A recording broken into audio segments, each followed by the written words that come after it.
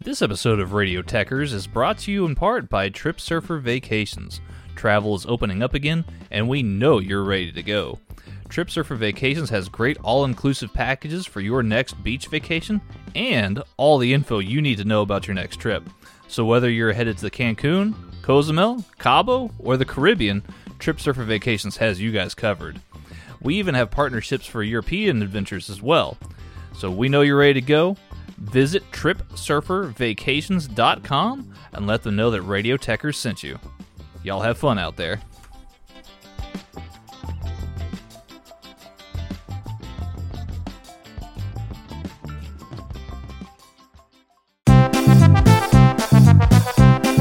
Hello everybody, it's Si. Hope you are all well. Just wanted to jump on here quickly and explain what we're going to be doing this week with regards to chain wrestling. There is no chain wrestling live on Monday night due to some personal issues. It's just a case of real life getting in the way. So there's going to be no chain wrestling live on Monday night, which then of course means that the podcast stroke audio version won't be out on the Wednesday either, because there is no new chain wrestling live for me to edit, to turn into a podcast and put out for those who listen to the podcast version later in the week.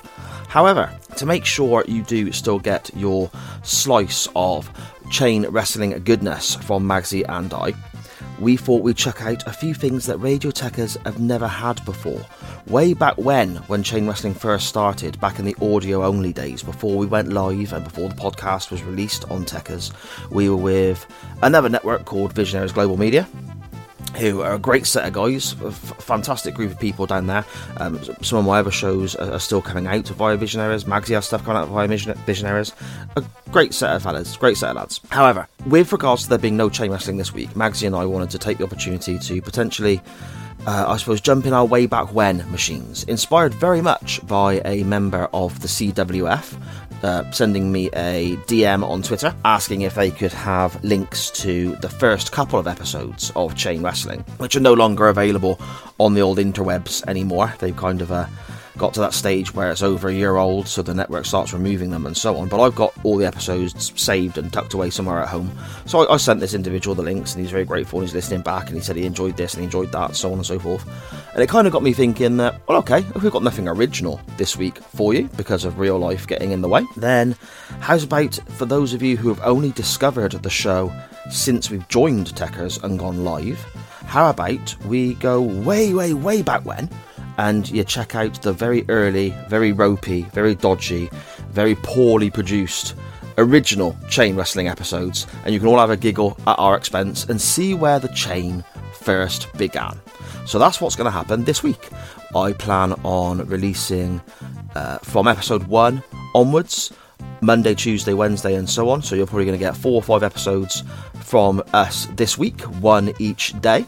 The first 4 or 5 episodes of Chain Wrestling as they came out way back when we first started. I mean, we're on episode, I think it's episode 67 or 68 now, so it's quite a way back. You can see how the show started, how it developed from just a wrestling show to us talking nonsense as well, and so on. And I hope that everyone enjoys listening back. I hope everyone can sort of take what we're doing with a pinch of salt, because I was very, very unsure of what I was doing, and without Magsy there to guide me, it would have been a lot worse than it is, and it's ropey as hell as it is now, to be fair. But yeah, so there we go, that's the plan for this week, and Magsy and I will be back with you next Monday with Chain Wrestling Live, brand new episode, and also a brand new episode of the podcast version as well. I hope you enjoy this little trip back down memory lane. Look out for all the links to the shows, old and new, on our social medias at chain_wrestling. Pretty much everywhere you can expect to find us: Facebook, Instagram, Twitter, etc, etc, etc. Chuck us a follow on there, get involved, and let us know what you think about these old, dusty old episodes that we're, dragging out of a back cupboard on the internet for you all to check out this week. Okay. Thank you very much, and we'll get on now with Chain Wrestling, episodes 1, 2, 3, etc., whichever day it is you happen to have pressed play. Thank you for listening.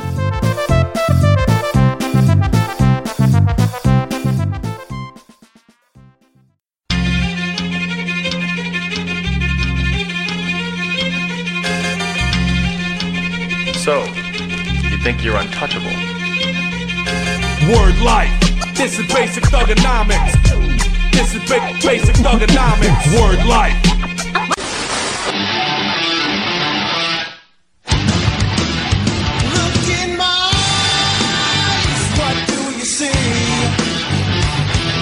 The cult of personality.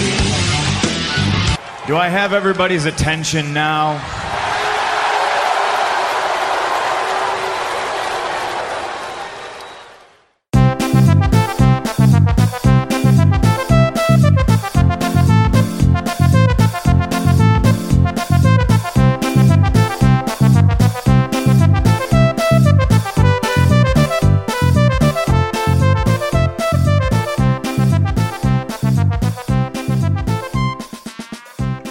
Hello, good morning, good afternoon, good evening, wherever and whenever you happen to have pressed play and are listening from.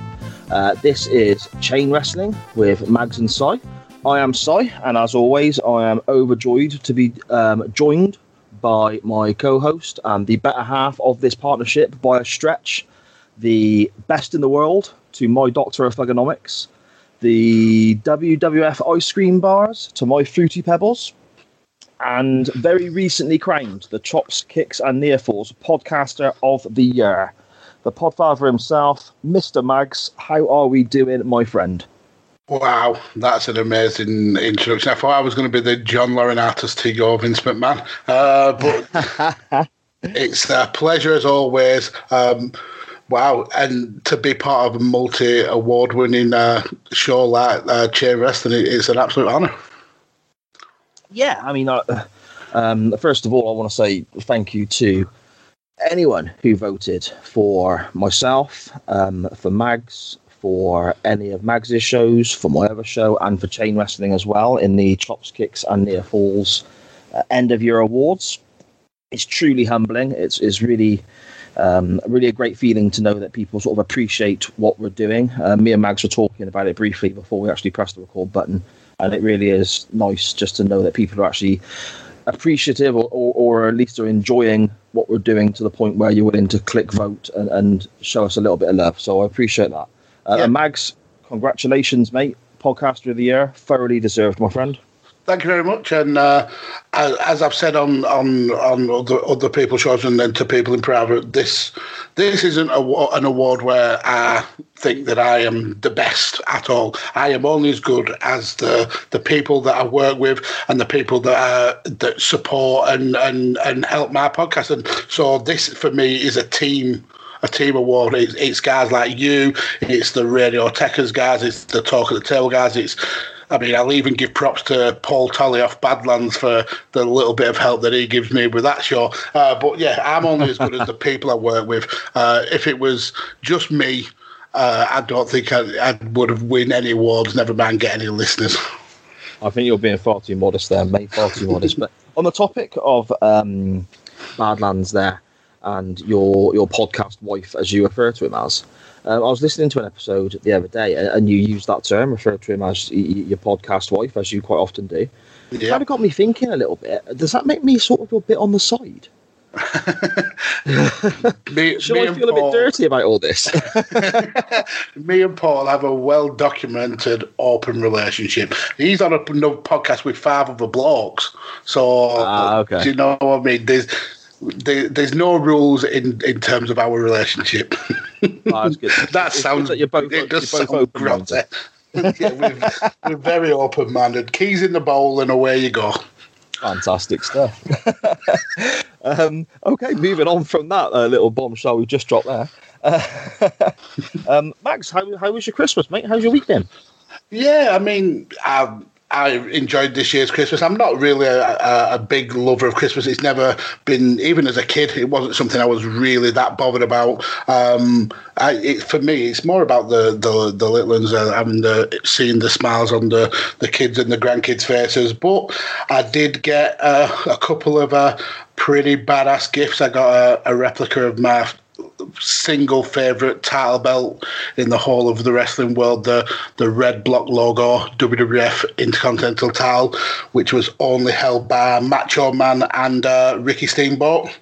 And I also got a bean to cup coffee machine because I have a massive addiction to coffee, and yeah, I've always wanted a machine that will grind the beans and make me a brew at the same time. Grinding beans, eh? We're not getting back to this keys in the bowl thing, are we? Beans in a bowl. Surely. Beans in a bowl. Yeah, I mean, I agree with you, man. Christmas is for me now, I can kind of take it or leave it, I guess. It is all about the kids and so on. It's a bit of a shame that I haven't been able to see other family members because of what's been going on, but there's plenty of people in the world who have got it worse than I. Speaking of the kids, though, a little quick story before we get on to today's main topic. I've really had a realization in the last couple of days that I am getting old and I'm no longer, I suppose, viewed as young and in the trends, I guess. I went shopping with my middle daughter. It's like Boxing Day. We normally pop into town because they get a lot of money from relatives and gift vouchers and so on. My lad spends it on computer stuff. My youngest daughter buys, this year she's been buying AEW figures and a bit of makeup and so on. My middle daughter very much, she's very much I don't want to say label freak because that's not really accurate, but she's very particular about what she wears. So it's trend follower. Yeah.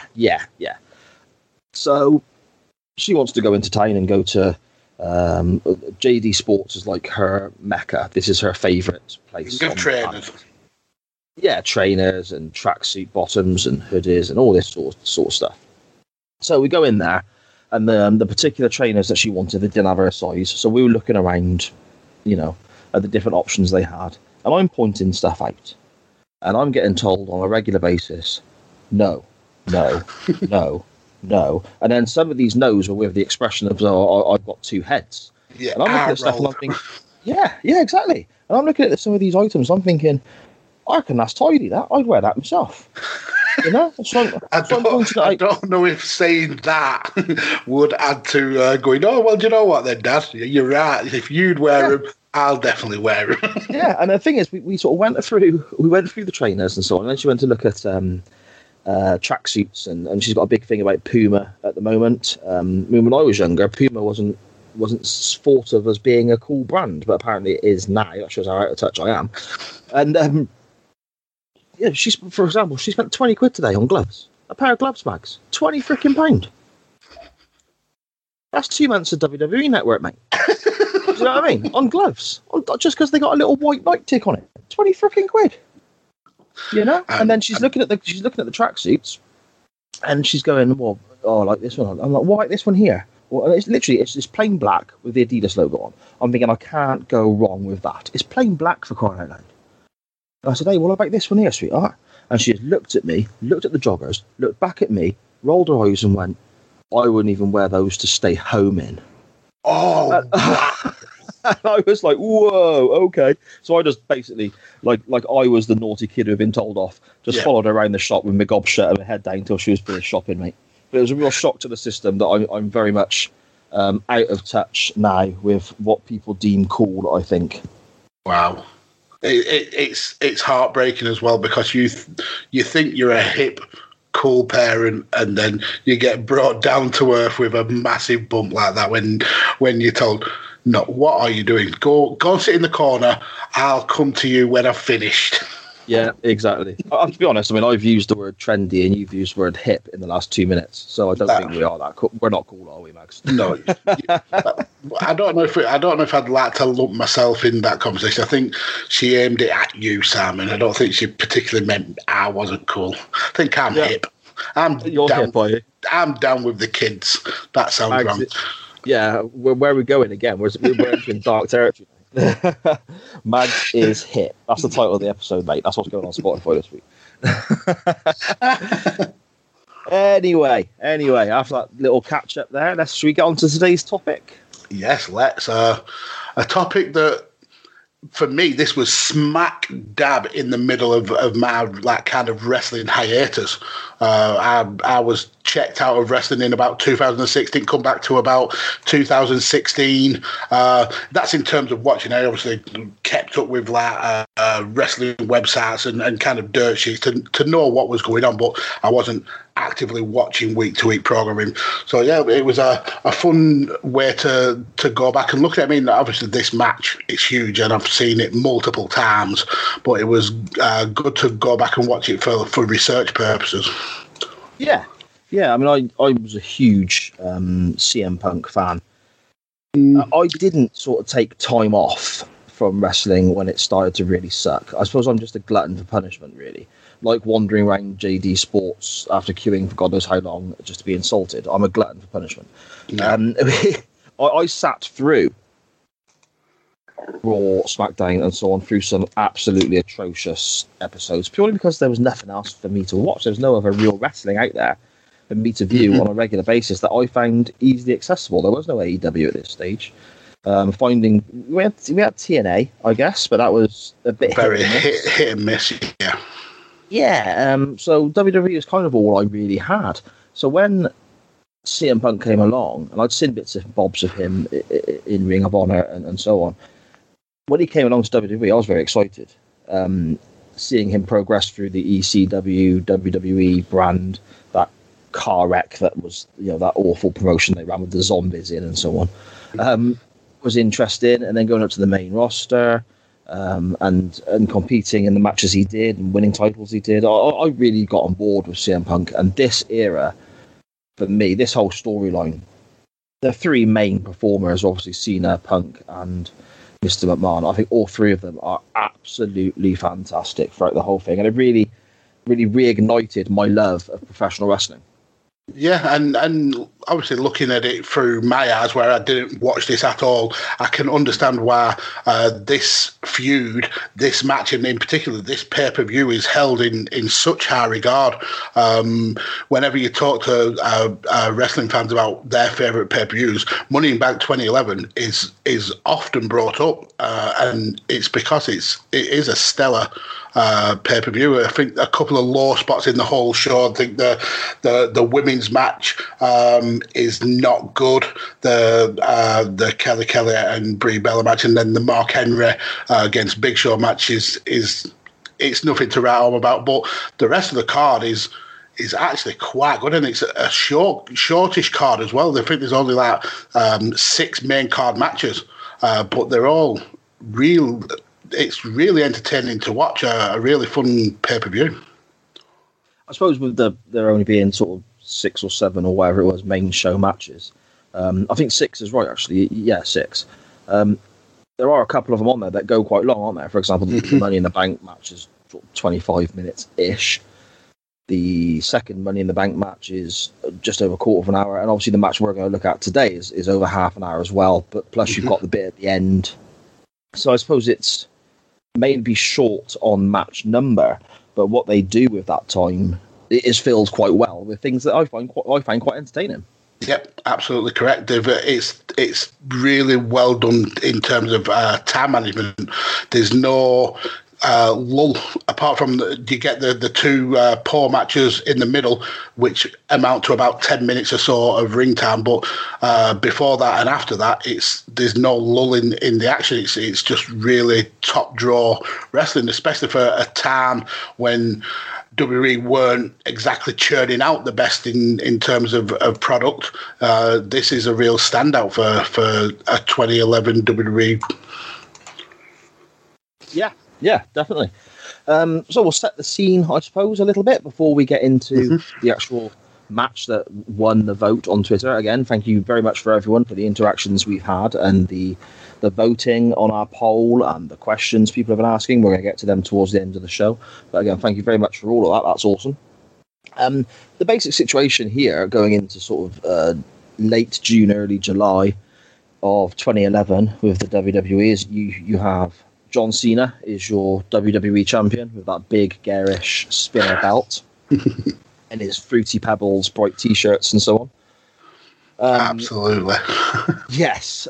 Punk he's still kind of tagging along with a few members of the Nexus here, isn't he? Is that correct? Yeah, on the actual event, it comes out and the Nexus is still part of his screen name on when it comes out to start the match. It still says CM Punk the Nexus. That's right. Yeah. Okay. And at the time, CM Punk was kind of, I don't know how to word it. Maybe edgy, I suppose, is a term to use with certain comments. It was definitely counterculture compared to what the WWE were putting out He was the antithesis of what John Cena stood for. He eventually became the voice of the voiceless because of what happened in the build-up to this show, and then obviously the match in the aftermath. Yeah, definitely. I mean, when I went back and watched certain moments on the network over the last day or two to do research for this, one of the things that stood out to me straight away was on the June 27th episode of Raw. You had Shawn Michaels coming out to plug a TV show he was doing, and Punk interrupted him. And seeing Shawn Michaels and CM Punk in the ring at the same time straight away to me as a fan of both of those guys, and I'm a huge Michaels fan. I was like, oh, well, I've got to watch this. And there's just little comments that will get dropped in. Punk makes a comment about HBK having an addictive personality, for example. Obviously making a little dig at his demons, as wrestling term is sometimes thrown around. HBK says, we're quite similar, you and I. We don't smoke, drink, or do drugs. And then Punk literally just jumps in whilst Michaels is trying to carry on and says, any more? With a real funny look on his face. And that same show, we have the famous pipe bomb at the end. Yes, we do. He's sat at the top of the ramp after Cena and R-Truth are in a tables match at the end of the evening. He ends up costing Cena that match to R-Truth. He being Punk, he walks to the top of the ramp sporting a fantastic retro-esque Stone Cold Steve Austin t-shirt and goes on potentially one of the best rants that WWE television has ever seen, Max. What were your thoughts when you were sat there watching the pipe bomb? Yeah, I mean, obviously, like I said, I kept up with wrestling around this time through websites and like Lords of Pain .net, so I knew of the pipe bomb, but it wasn't until I came back to wrestling maybe 5-6 years later that I actually sat down and really kind of digested it, and then going back over it for research for this episode. Yeah, it's you can see the real significance of the pipe bomb in terms of how unscripted it sounded. Now, I have no doubts in that wrestling world at that time, Vince McMahon knew exactly what was going on. I do believe that Punk got a little bit of kind of a leeway in what he was allowed to bring up, but it just, for me, it felt real. It felt absolutely real. From seeing him sitting at the top of the ramp, from him saying that he doesn't even hate Cena, he likes him a lot more than he does the doofuses in the back. It just felt so real, like this. We're being worked here. This is a massive shoot. It sounded like a shoot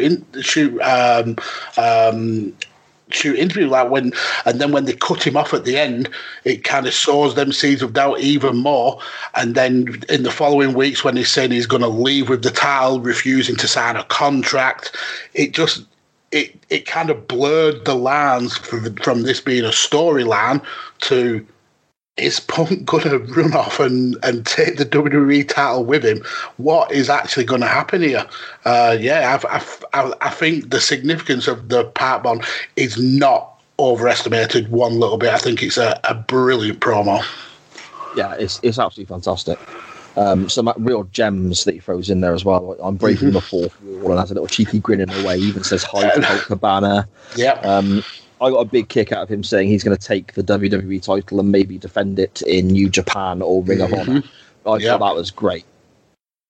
From there, CM Punk ends up suspended for the next week on the July 4th episode of Raw.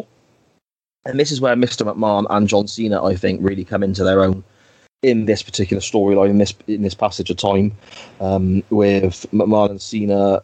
They basically close the show. They are the main event spots, John Cena and McMahon in the ring of this episode of Raw.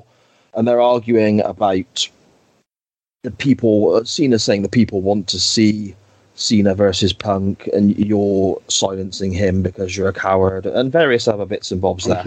There's a few throwbacks to a few comments referencing the Montreal Screwjob and how Vince won't allow a situation to happen like that, where somebody with a contract expiring has the possibility of taking the championship away and so on. Eventually, Cena convinces Mr. McMahon to unsuspend Punk to allow him to come back but McMahon's premise is that's fine, you can have your match at Money in the Bank, but if you lose, you're fired to John Cena. The following week on the 11th, the July the 11th Monday Night Raw, the last episode before we go into the actual Money in the Bank pay-per-view itself, Punk returns, cuts a very funny promo at the beginning of the show with a megaphone. We hear the line, "Do I have your attention now?" for the first time. Cena comes out, and again, Punk, very funnily talking to his megaphone, is saying, as John Cena's walking around the ring with his music blaring, he's saying, "Sir, I was not done yet. Sir, I was trying to talk. Excuse me, sir, your music is far too loud." To Cena as he's making his entrance, which absolutely pops me. That tickled me so much. And then we get the in-ring contract negotiation between Cena and Punk. And again, Punk makes a few little comments, sort of insider jokes, I guess, and has a little dig at McMahon about using the term "what a maneuver" on commentary, and Vince McMahon calls CM Punk Phil a couple of times. And we end up then with Punk and McMahon having a falling out. Cena's involved, and at this stage, we're starting to see Cena getting booed quite a bit, and Punk is getting cheered. Whereas at the start of all this, Punk was probably still picking up cheers, but there were more audible boos. Yeah. And they have a big falling out. Punk rips up the contract and says he's not signing, and basically that takes us right into the pay-per-view and Money in the Bank, Mags.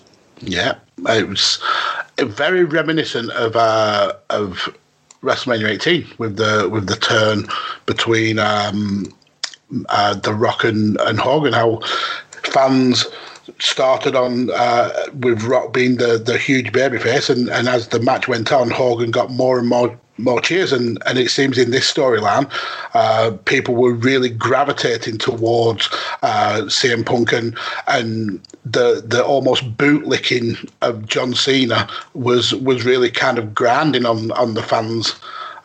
Which would lead to him living that character for the next 8 years of wrestling, knowing that he was always have that kind of side of him, that the side of the fans that would never accept him will always boo him, and we get the kind of rise above hate and stuff like that. So yeah, I thought the character work from all three people, like you mentioned earlier, was absolutely just played to perfection. Yeah, I agree. I mean, you said earlier on yourself, mate, didn't you, that this show is a great pay-per-view to watch, barring maybe the Divas match, I guess. But there wasn't many, in their defence, I guess, there wasn't many ladies in that contest for their in-ring ability, I suppose. I mean, they're doing the best they can, but it's not my cup of tea, I guess. Very but true. Also, I think there's a little bit of a hidden gem on this show as well. We get Christian versus Randy Orton for the World Heavyweight Championship, with the stipulation that if Orton is disqualified, then Orton would lose the title. I think this is a great little match. I think sometimes gets overlooked because you have the Money in the Bank sort of stunt fest, I guess, and then the show closes with this incredible Punk-Cena contest. And this, just beforehand, I think gets a little lost in the shuffle. Can you remember this match, Max? When was the last time you saw this one back? Yeah, it was quite a while ago, but I was a massive Christian mark in the time when he was part of the tag team with Edge. I saw a lot of him his work in TNA. I've always felt that he'd never got the respect that he should have got, and obviously this comes off Edge being injured, and it was almost kind of like Christian was thrust into the title picture as a thank you to Edge. Almost, which I felt was always a little bit disrespectful, but I think he'll always go down as one of the more underrated performers. And when Randy Orton is on form, he's arguably one of the greatest wrestlers in the world.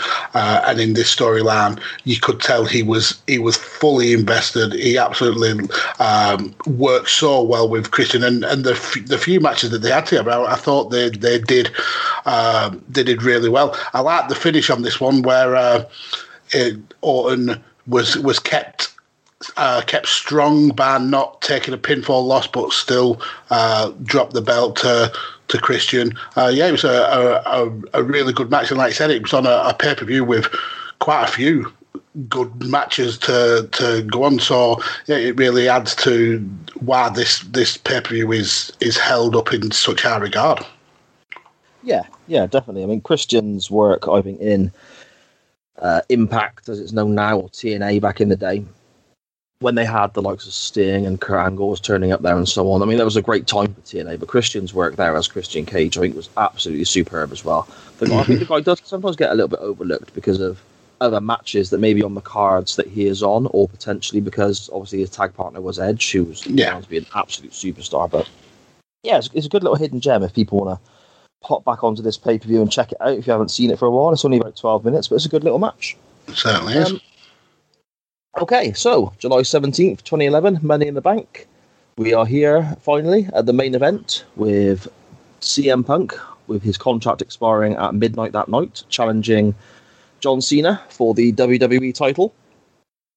The crowd here, when Punk makes his entrance, I put it up on the show's Twitter account at @chain_wrestling, and I think I might have tagged it on the show's Facebook account as well, Facebook page as well. The crowd here is insane, isn't it? For the entrances are brilliant. They really set the tone, Mags, I think. Yeah, I loved as well the entrance ramp, the fact that it wasn't above the crowd and you didn't have to walk down the ramp. It was almost the how wide and expansive it was as well. It really kind of like played into the fact that this was CM Punk coming home, and this was by no stretch of the imagination a partisan crowd. These guys worshipped CM Punk to the point where it felt like they had to delay John Cena coming out because the crowd were not ready to stop chanting CM Punk. I think there was about at least 4 or 5 minutes where he was just in the ring talking with the crowd, and the crowd were just chanting CM Punk, CM Punk. These were mental. The amount of signs that we see saying if Cena wins we riot, or if Punk loses we riot. Yeah, this was a crazy hot crowd. Definitely. We have actually, on that note, if you decide to go back and watch this match on the WWE Network, what I recommend you do is you get the thumbnails at the bottom, don't you? The sort of tabs at the bottom. Mm-hmm. If you scoot across to the last match, the Cena Punk match, and press play, you actually miss a little bit of the atmosphere because the cut comes in, I think, a few seconds too late. It's worth going to the end of the previous match, and you get the little video package, and then you hear the crowd chanting and building up before Punk's music hits. I think that really helps if you're watching back for the atmosphere. Yeah, and I think watching that video package that comes just before this match as well, it's interesting to note that they cut the mark off on the part bomb when Punk is going to tell a story about Vince and bullying. And then we get a video package for the WWE Be a Star. I mean, a lot of people probably wouldn't have noticed that, but that was something I picked up on. That God, that's ironic, considering that the best promo that you've had in years was cut off when he was just about to slate Vince for his bullying ways in the company, and then you're advertising a bullying, an anti-bullying charity. Yeah, definitely. With the entrances again, I don't want to sort of hark on too much. We've got a match to cover, I suppose, but it's difficult to explain to people if they haven't seen just how impactful this whole atmosphere and this whole arena is at this moment. The atmosphere, it comes out of your television and just grabs you. It's electric. Mm-hmm. CM Punk at the time was coming down to a Killswitch Engage record. Was it This Fire Burns? That's right, yeah. Did that not used to be Kane's theme tune? I remember it being. Was it Kane's? I'm sure it was Kane's. Possibly. Beforehand. Maybe. I'll have to look that up, but that does ring a bell, yeah. But when it hits, the pop is just insane. Mm-hmm. But you almost get like a double pop, I think, because as you touched upon the entrance ramp, you kind of It is big and expansive with the screens on and so on. But when Punk comes out, he walks out very slowly, so a lot of the crowd can't see him straight away. So you get the pop of the music playing, and then Punk emerges a few seconds later, and you get another reaction as the fans see him, don't you, Max? Yeah, just everything that he did in this build-up to the beginning of the match was just getting massive interactions. He gives his T-shirt to one of the fans, gets a massive chant. He sits in the ring, gets a massive chant. There's a part where you can see Colt Cabana and Ace Steel in the front row, gets a massive chant. The guy could have sat there and read out a nursery rhyme, and he would have got a massive chant. This crowd adored CM Punk. It's unreal, absolutely unreal. Is his mum in the front row as well? Is that right? Yeah, I would not be surprised. Yeah. At one stage, the CM Punk chants actually drown out majority of the music. Mm-hmm. It's not, as we've referred to before, bad editing or bad audio that WCW used to have. This is just the volume of the crowd drown out the music playing through the PA system. That is insane. And then you get the other side of the coin. Where the crowd drown out John Cena as soon as that Rabadoo bit hits. Yeah. The crowd instantly, like it's almost like a tidal wave of just incessant booing. This guy is going to get lynched. It's absolutely. I would not want to come out to that, especially when you're the face of the company. You've held that company on your back for the last 5 years, and then you're coming out to a raucous boo like that. I mean, as a wrestler, he probably thinks, my job's done. This crowd hate me. We have got them in the palm of our hands. It was... I've not seen Cena get booed like that ever. It was just brutal. That's what I was going to ask. Actually, is that the biggest negative reaction? It's one of the biggest negative reactions I can remember, especially if it was for someone who, in theory, you're not booking for them to get that, are you? It's not like you're booking him to be a big. That this is your number one bad guy. Like you said, this is the face of the company. Mm-hmm. Is it the biggest reaction in a negative way that we've heard? Reigns got a few, didn't he? Yeah, I was just going to say the only ones that I can really remember are going back to like the late 80s, early 90s when we weren't quite as savvy towards wrestling characters. I think Sergeant Slaughter used to get quite a lot of bad boos in that whole horrific Iraqi sympathizer gimmick that he run. But if you're looking at modern day, saves the world. But if you're looking at modern day, the only one that really compares to this is when Roman Reigns beat Undertaker at WrestleMania. Yeah, that's a good shout. Actually, I've forgotten about that. No, the day after when he comes out and it's my yard promo. That's giving me tingles how brutal that guy got abused for that tiny promo, and he got absolutely booed out the building. Oh, do you remember when Cena faced Rob Van Dam at the ECW? Oh man, yeah, the 2015. And he'd throw his shirt into the crowd and they'd throw it back, and he just about 4 or 5 times. About 4 or 5 times they threw it back. Yeah. That's another good shout. So, yeah, Cena's good at drawing heat, apparently, then. I really take pleasure in watching people get booed who shouldn't be. I don't know why. Maybe some kind of sick side of me, I don't know. But watching, like, when Reigns used to, they want him to be cheered and he get booed out the building. I don't know why. I just really like that. Yeah, it really tickles me for some reason. I think it's a case of because you're not following what they want. You're not like a sheep. You're not following what they want you to follow. It's a case of if I don't want to like him, I won't like him, and it's that kind of mentality, I think. Yeah. I'm not a massive Reigns fan. I mean, at the moment it works great, but I've always had a bit of a begrudging feeling towards him because my wife thinks he's the most wonderful man walking the planet. But I'll be straight with you, Mags. A couple of grey hairs coming through or not, my Barnett's better than his. I'll tell you that now. All right, I got better hair than Roman Reigns. I'll tell you now. Fact. Getting back to the reactions of the crowds and so on in the Money in the Bank pay-per-view, Jerry Lawler quite openly states in his excitable, squeaky way, I don't know if there's a single John Cena fan here. I don't know if there's a single John Cena fan in the building, as the crowd are literally chanting, "Let's go Cena." It's just like, come on, mate. Do you know what I mean? There was a scene, a guy in the front row that was dressed exactly like Cena, and he has a sign saying, "Cena, come and meet Cena." Yeah. So there were Cena fans there. It's just there were a hell of a lot more CM Punk fans. Yeah.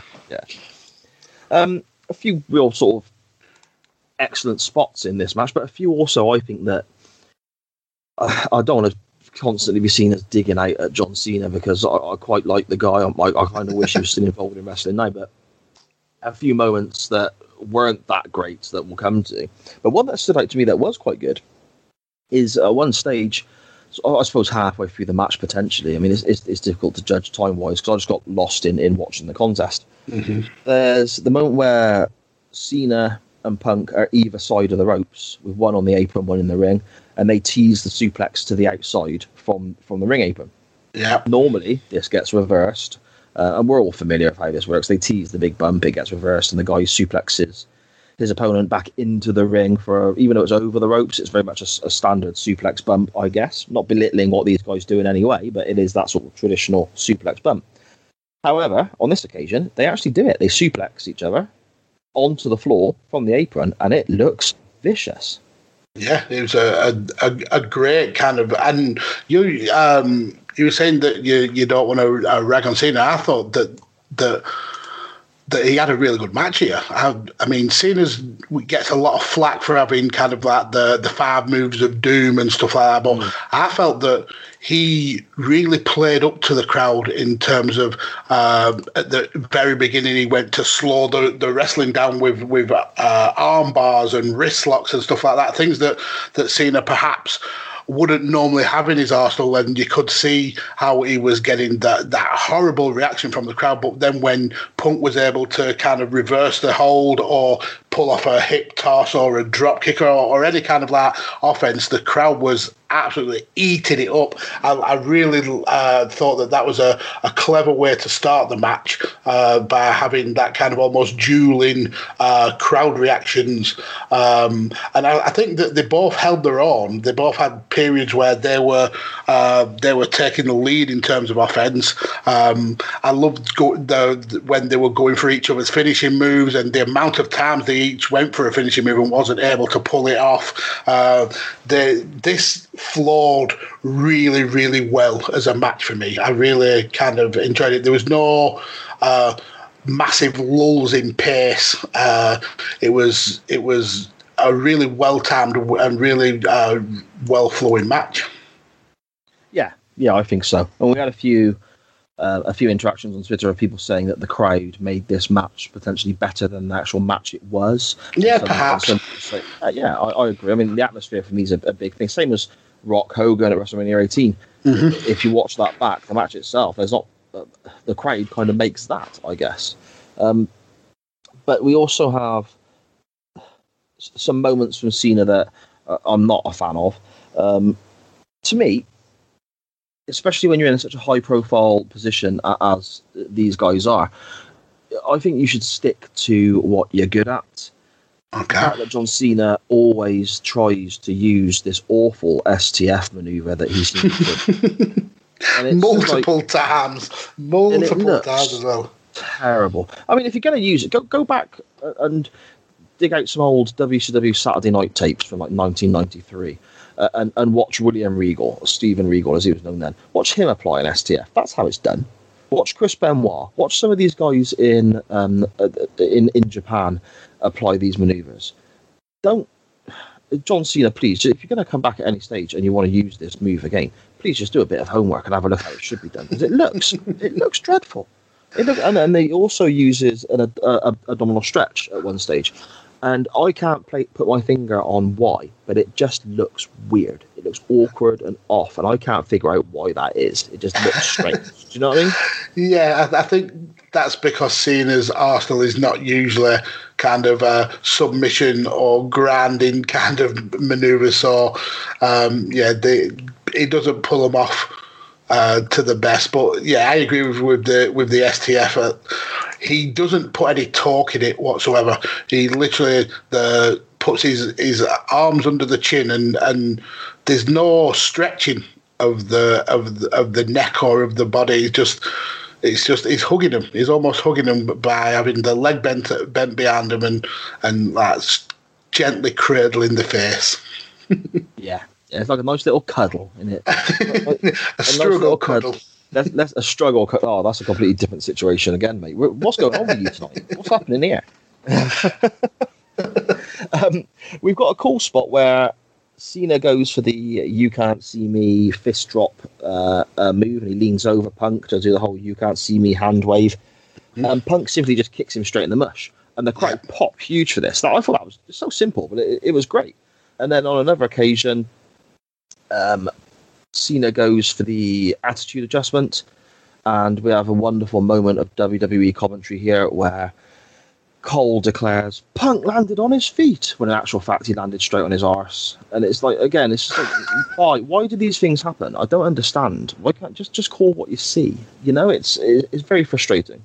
Yeah, it felt that definitely felt like he was meant to land on his feet, and the script said he was to land on his feet, but he didn't land on his feet. But for me, one of the kind of stars. Well, no, stars is maybe putting a bit too much on it, but I do like how subdued Jerry Lawler was in this match.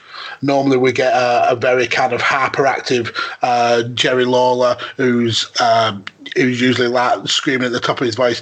And whilst we do get points of him in this match doing that, all throughout I felt like he was very subdued, and it kind of like adds to the gravitas of the situation. Like he felt his job maybe on the line, because if Punk goes away with the WWE title, what's going to be of the World Wrestling Federation afterwards?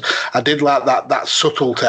There were points where they were talking about the amount of people who've held the title, and I think they said at the time there was 40.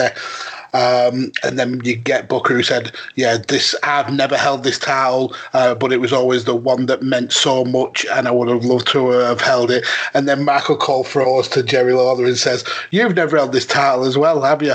And it takes Jerry about 40 seconds to say something back. It's just like, you could tell he was thrown off it. He went, what are you trying to say, Michael? What's your point? Yeah, he got really snarky about it, didn't he? He was pissed. But yeah, I did like the fact that he wasn't his normal kind of overexcited self, because it kind of lended to the importance of the match.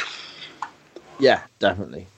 We get a huge crowd pop. It seems like we're getting one of these every 2 to 3 minutes at this stage, when Punk kicks out of an attitude adjustment. Mm-hmm. And then eventually we have Mr. McMahon and John Laurinaitis arriving. They kind of tease a Montreal Screwjob finish, I guess, when Cena applies that STF death hold, and he's giving Punk a little a little cuddle on the floor there. Cena jumps out the ring to stop Laurinaitis ringing the bell, because obviously Punk is not submitting, is not giving up, very similar to how Brett did in '97, I guess. And then that's what takes us to our finish, Mags. If you wanna run through that one, bud. Yeah, so like you said, we get Vince waving the finger, telling Johnny Ace to go and ring the bell. It felt weird that Johnny took so long to actually go and run for the bell. I think he was waiting for a cue off Cena for when he was to go past. Cena slides out of the ring, absolutely drops John Laurinaitis with a punch. That was a glorious punch. Then stands at the entrance side of the ring to tell Vince, I don't want to win it this way. He's not submitting. It's a fight. Gets back in the ring, gets a go to sleep, and gets pinned. New WWE champion, and the crowd. I mean, we've spoken about the crowd all the way through this episode, how they absolutely adore CM Punk. They went mental. They absolutely went nuts when CM Punk won that title. Vince looked distraught, absolutely distraught. Gets onto the mic, says, "Come on, bring Alberto Del Rio out," because obviously he just won the Money in the Bank for Raw earlier in the show. So he's bring him out, get him to cash in, because Vince is thinking, how am I keeping this title in this company? Alberto Del Rio runs out, just gets booted clean in the face, spark towel. That was such a glorious, glorious move. You see Punk laughing his head off at Vince, and then the perfect way to end it was him sitting on the barrier, kissing Vince goodbye, and then walking out of the arena through the crowd, who absolutely adored him. And where is the WWE title going to go? What's going to happen with the company? This was monumental and a perfect way to end a great match and a great storyline. Yeah, absolutely brilliant. And where they went from there as well, which we won't get into on today's episode, because potentially we could link to it again in the future. Well, I hope we do at some stage link to it again in the future, because there's a real fond memories for me watching this back in the day. But where they go from here with Punk and Cena and the 2 championships, which kind of helped link it to last week's show, and the match at SummerSlam and other things, and then eventually Punk siding with Heyman for a while. Just brilliant television, brilliant time in WWE. Really, really well produced matches and segments, and just entertaining to watch back. I really enjoyed going back through this. So I mean, there we go then, Mags. I suppose that takes us through today's link in the chain. We normally rate all the matches we watch out of 10. Mags, after a very, very high scoring match last week, where do we put this one? Again, I don't want it to be a 10, because I don't know if this is the very best match that we'll ever get on here, and I hope it isn't. I hope we always get matches that are kind of astound us. So I'm going to go with 9. In terms of wrestling, I've seen better matches, absolutely. But in terms of the atmosphere and the feeling behind the match, I can't go any lower than a 9. No, I agree. And 9 is spot on. The atmosphere does really make it for me. The crowd really does make it. The match, I remember, being honest, looking back, it's more up and down than I remember. It's not a constant. It's not constantly brilliant. There's more sort of peaks and troughs to it, I guess. Good moments, bad moments. But the atmosphere makes it for me. Really enjoyed it. Really enjoyed going back and watching it. So, yeah, for me, I agree with you, Mags. I mean, who am I to disagree with the podcaster of the year anyway? No, for me, it's a 9 out of 10 as well, mate. I fully agree with you. Should we jump to Twitter and see what people have been saying? Yeah, because I think this has kind of erupted on wrestling Twitter, but a lot of affection for this match, and we've got a lot of feedback and some questions about it. So, yeah, let's jump into it. Yep, okay. First of all, thank you to everyone who has messaged in or tweeted the show with regards to a question or suggestion for the next step, where we go from here. First of all, someone that you know very well, Mags, at Radiotechers. Do you want to tell everyone listening about Radiotechers, mate? A little project of yours? Yes, Radiotechers is a project that I have with a couple of guys from Headlock Talk, Tanner and Stephen, which is available on this network, Visionaries Global Media, and it's also live on the Shooting the Sports-ish YouTube. We analyse and watch football, and that's actual football for you English fans, not hand egg as the Americans would call football. Yeah, it's just a good time having a couple of mates and watching a game of footy. Yeah, I can recommend that show, and I enjoy a game of football myself, so it's a good listen. I recommend it. But at Radiotechers tweeted in, people quite often ask if Punk is going to return. Radiotechers here is asking, should Punk return, and if so, where I mean, do we think professional wrestling would be a better place if he returned, Mags? Should Punk return from that aspect? Okay, so, I mean, I can lead into this with my experiences with Punk personally, I suppose, first. Yeah, well, I was going to ask you about this. Yeah, yeah, please. I'm just going to sit back now and let you go on, mate. Please explain what's happened there. Okay, so as I said at the beginning of the episode, this was well in the part of my life where I was just not watching wrestling at all. So I don't have that kind of emotional connection to Punk that some of my Twitter friends have. That's not to say that I dislike him at all. I don't have any kind of feelings either way towards the guy, but. I was once on Twitter, been in a conversation, and CM Punk's name come up, and someone had highlighted a tweet that he put up, and I found that I was blocked. I couldn't see the tweet, so I couldn't really give context in the conversation. But what baffled me about it was I have never, or not knowingly ever, mentioned CM Punk in my time on wrestling social media. I've never spoken about CM Punk because I didn't really, like I said, it wasn't part of my wrestling background, so I didn't have that kind of affection for him.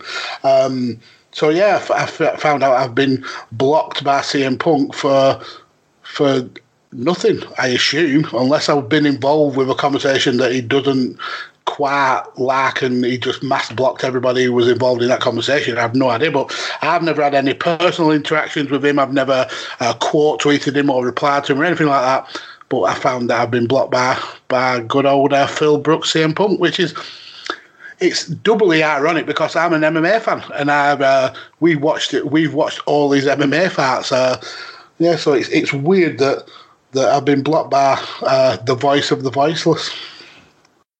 Yeah, that is a bit strange. I've also been blocked by Stone Cold Steve Austin, but that's a total other story. Okay, have we got time for that one now? Do you want to spill the beans on that one? This is probably a little bit less PG than the Punk one, but again, this was not my doing. Stone Cold, one of my favourite wrestlers of all time. I absolutely adore Stone Cold Steve Austin. But I was involved in a conversation with Visionaries, global media star Graham Bagshaw, and a few other people. And the conversation got on to pegging, and somebody tagged Stone Cold Steve Austin in the conversation. So he blocked a lot of people, and me was being one of them. Yeah. Which is fun. Punk saw that. Maybe he was not a fan of pegging. Maybe he was a fan of pegging, and I offended him on it. I don't know. Yeah, maybe, or perhaps he saw this. He scrolled back through your timeline a little bit, trying to get a feel of the person who's putting these tweets out, and then and then read about your beans in a bowl and got upset about all that nonsense that you were talking about earlier. Maybe that upset. Perhaps it's probably more likely that he's not looked at my profile at all and just seen in my face and thought, yeah, block that bitch. Block that bitch. Okay, well, there we go. Little insight into how Mag spends his time when he's not broadcasting. Anyway, that didn't answer the question. I think the question was, should Punk come back to wrestling? And even after all that, and my what you could say, I'm biased, I suppose, with hatred for Punk, which I don't hate him. I think he's an absolutely amazing wrestler. I absolutely believe he should come back. I think he's got way more to give to the wrestling business. Maybe not so much in terms of in ring, but he's definitely got a brilliant mind for wrestling. I think he does need to kind of get over his own kind of self-importance, maybe. I think the wrestling industry burnt him a little bit, and he struggled to get over that. But yeah, I think he should come back. Maybe not to WWE, maybe to kind of help the next generation. I'd like to see him maybe come back to Ring of Honor. Oh, okay, that's interesting. I mean, would that? Do you think that'd be an option? To me, Punk, he's going to be looking. He's financially set for life, I would imagine. But at the end of the day, money's money. The bottom line's the bottom line. Would Ring of Honor be able to give him the payday and I suppose the exposure he requires? I would probably maybe lean towards no with those questions. Yeah, perhaps. But like I said, I think he's financially set, and maybe it would be the kind of how, I don't even know how to phrase this. Just the fulfillment of being involved and having your kind of mindset in the wrestling world rather than the financial benefit, I suppose. And then if you cut Marty Scurll's contract out, you've got some money to pay him, I suppose. Yeah, I guess. Okay, we have at Scott WWEF1, Scott Robinson, I believe his name. I haven't written his name down here. Apologies, Scott. How important do we think that this CM Punk John Cena match was in the context of wrestling in general? How big a deal was this? How important was this to the landscape of wrestling at the time? I think, as I've said before, this was very important. It got me interested again. There's plenty of people I speak to in general, and when I'm interviewing people or talking to people for my other show at SJP, that cite Punk and this summer being something that reignited their love for wrestling. I think it's quite important in the context of relaxed fans coming back. Max, what are your thoughts? Yeah, I totally agree. I think not only was it important in bringing those kind of disillusioned wrestling fans who I mean, like myself, I got disillusioned in about 2006. If I would have seen this at the time, this could have been easily something that dragged me back into wrestling. I can totally see that mindset. But what I also think it does, it kind of bridges the gap between the hot indie scene that was happening around that time and the WWE. Obviously, Punk was one of the first few from that really that cool crop of Ring of Honor that slowly fed the WWE system, and I think he was like that bridge almost of bringing those cool fans back to wrestling after quite a few years in the doldrums. So yeah, I think the importance of this match is definitely not something that should be overlooked. No, I agree. Scott also suggests a match with CM Punk and Raven from TNA as the next step in the chain. Interesting. That's one that doesn't ring a bell for me, actually. But I mean, it's quite interesting as well that we get these suggestions, and if we don't use them straight away, I do actually go and check some of these out, because I watch any wrestling, and some suggestions we get, I either can't remember or I've never seen. So to me, it's great. This is eye-opening to some matches that I didn't even know existed before. So it's brilliant. Much like many of the UTT Rob ones, where he nominates a match that only he has seen. Well, coming to UTT Rob, actually, it's not that obscure in any way, shape, or form this week, mate. First of all, it's question: if Punk stays as opposed to disappears in a few years' time from this moment in the wrestling timeline, who ends up being a bigger draw, do we think? Cena or Punk in the long term? I don't think that we would have gone past Cena being the big draw. He was, historically, if you look through WWE, it's always been McMahon's choice to who is the head of the table. We had Hogan. We had, when Hogan was ready to leave, it was Warrior. Then it was back to Hogan. We had Austin and The Rock. These were all guys that Vince handpicked as the face of the company. And when a wrestler who is not handpicked by Vince as being the person who he wants at the front of his company, he has a way of kind of knocking them down a peg or two. Take, for example, Daniel Bryan. The crowd wanted Daniel Bryan as the guy in wrestling, and we didn't get it. We got it for a little while just to satiate us as fans, but it soon gets to the point where we get the person that Vince wants at the top. Same with Kofi Kingston. The crowd wanted Kofi so much that he got his WrestleMania moment not long after that. we're back down to who Vince wants. And I think the same would have happened here. We would have had Punk having his moment in the sun, absolutely, but long term, Vince had his heart set on Cena being the guy to carry the company. And to be fair, looking back now with 2020 hours, it was probably the right decision because Cena, for all his faults, has carried that company for so long on his back. I don't think Punk would have been that kind of person. I don't think Punk would have been the person to live, breathe, bleed, sweat WWE the way that John Cena did. Yeah, I agree. Cena, I think, was always destined to be, I suppose, in a way, the last of the big draws. I mean, I don't know how big a draw he was. I mean, he's not obviously at Austin or Hogan level, but when you're looking at the peaks in the business, he had a spell where he was an important draw. His name was on the shows. They did better than when his name was not on the shows. Yeah, absolutely. And I think now WWE's the draw is not the wrestlers at all. It's the company. It's the brand of WWE. I don't think Vince would want people like the Harts of the Rocks and the Austins, and into a smaller extent the Cenas, because if that's who the fans are gravitating toward, when they go or when they get injured, those fans drift off. He wants the fans to be WWE fans rather than wrestler X fans, almost. Yeah, I mean Lesnar makes a difference, doesn't he, to buy rates and TV ratings if he's advertised for a random episode of Raw or something. So I suppose he is still quite a substantial draw from that aspect. But I know what you mean. It's more like the brand. And the same with WrestleMania, isn't it? It's the brand of WrestleMania as opposed to certain matches that McMahon tries to push as the draw, the moneymaker now, as opposed to back in the day, I guess.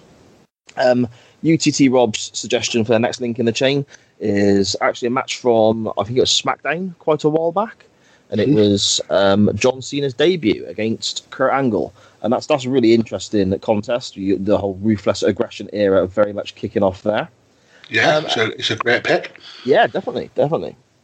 And lastly, I suppose we're going to sort of band these two tweets in together because these two great intelligent wrestling fans are coming up with very similar points. We have our good friend Conrad Newton at EL Compacto Newt on Twitter, and Mark, who is at Wrestling Jeebus on Twitter. Both kind of asked the question of should Punk potentially have stayed away a little bit longer than maybe just the 2 weeks or whatever it was before returning with his championship, and potentially have defended it on indie shows or other company shows if possible, and then come back and potentially have the rematch and the culmination of this two champion idea being dragged out further and on a bigger stage, maybe. You know, they both make absolute sense, and the fact that CM Punk mentioned Ring of Honor and New Japan Pro Wrestling in that part bomb, it's a massive missed opportunity for me. It would have this is a period when WWE had no real competition. New Japan wasn't as big as it is now, or has been over the last couple of years. There was certainly no AEW at the time. Ring of Honor was a footnote. Impact / TNA was tiny. So WWE were the only show in town, and the fact that they were acknowledging companies smaller than them, I think it would have been a brilliant idea to really kind of hammer home the impact of Punk leaving this company with the top title and with no contract. I would have had him on indie shows. I would have had him on big shows for other companies. Really kind of do what Impact and AEW are doing right now, where they're working together for the betterment of the wrestling industry. You could have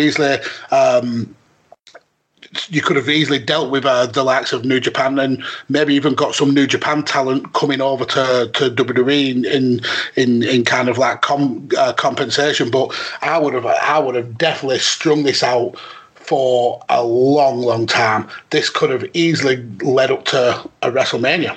where we get to the point that Vince is so kind of pulling his hair out at the fact his title is being defended in companies that he has no control over.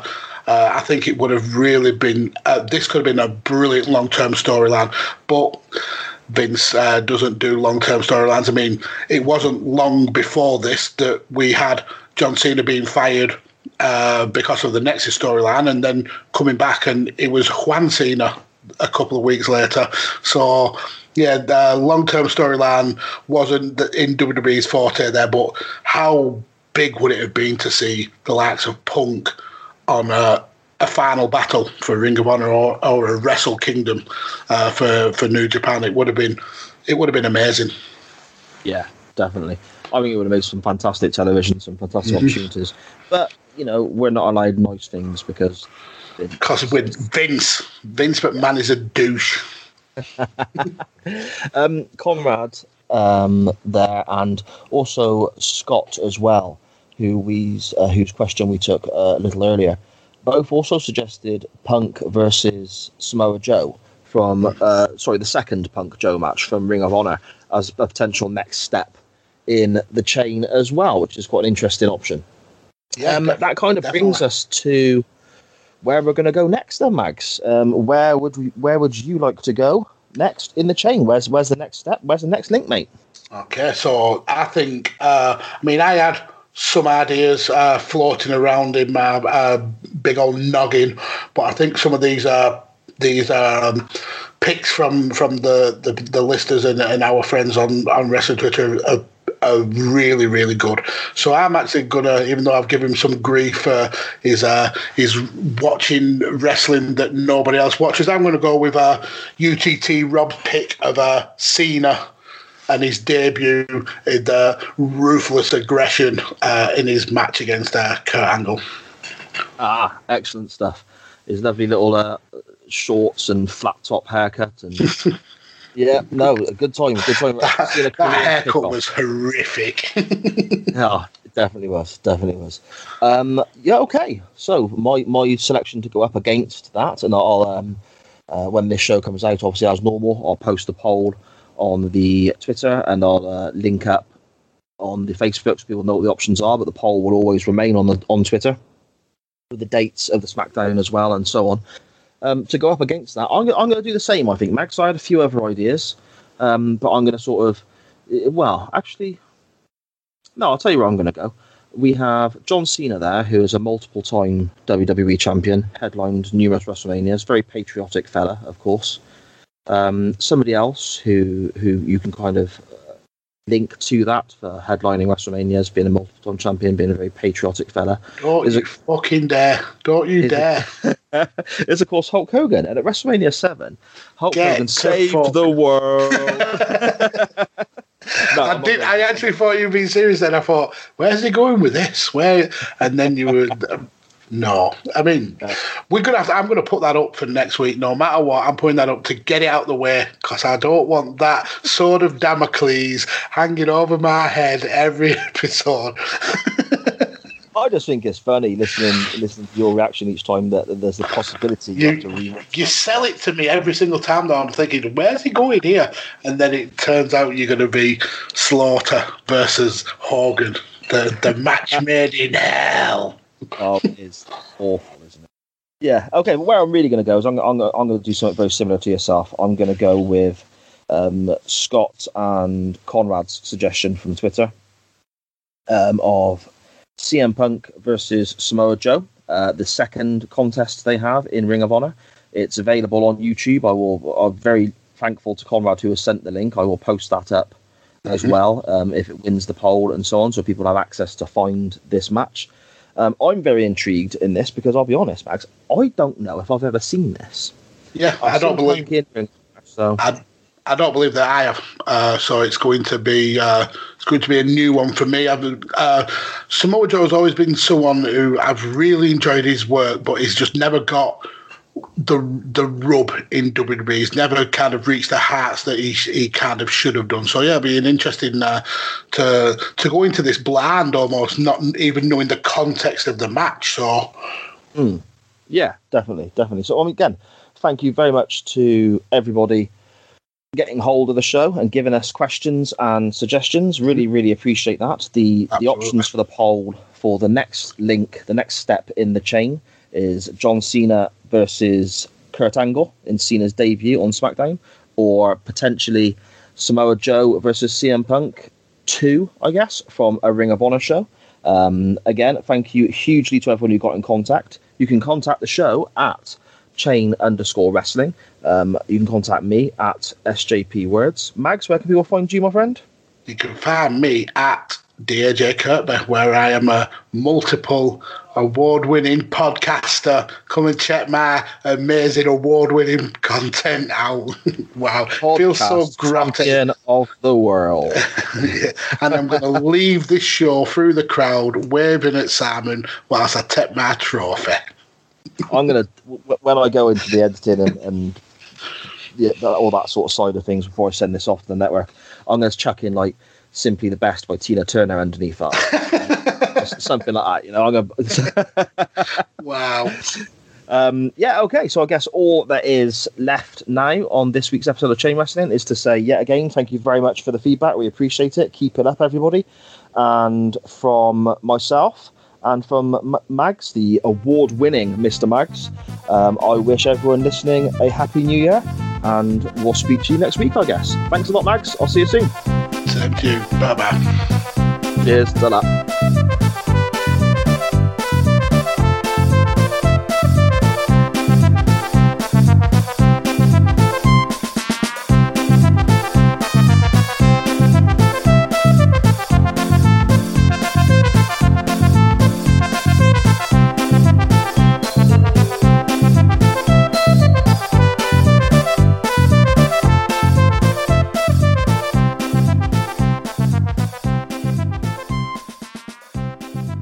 And we're done. We didn't rate it, I don't think. Did we rate it? Oh, bollocks. I mean, we can do it now and you can just cut it in. Yeah, okay. I might just leave this whole bit in. I haven't stopped press stop yet. Yeah, just leaving the oh bollocks. Yeah. Just leave it. Okay, so... It could be in next year's Christmas crackers. Yeah, that's true. Okay, well, we'll do that then, shall we?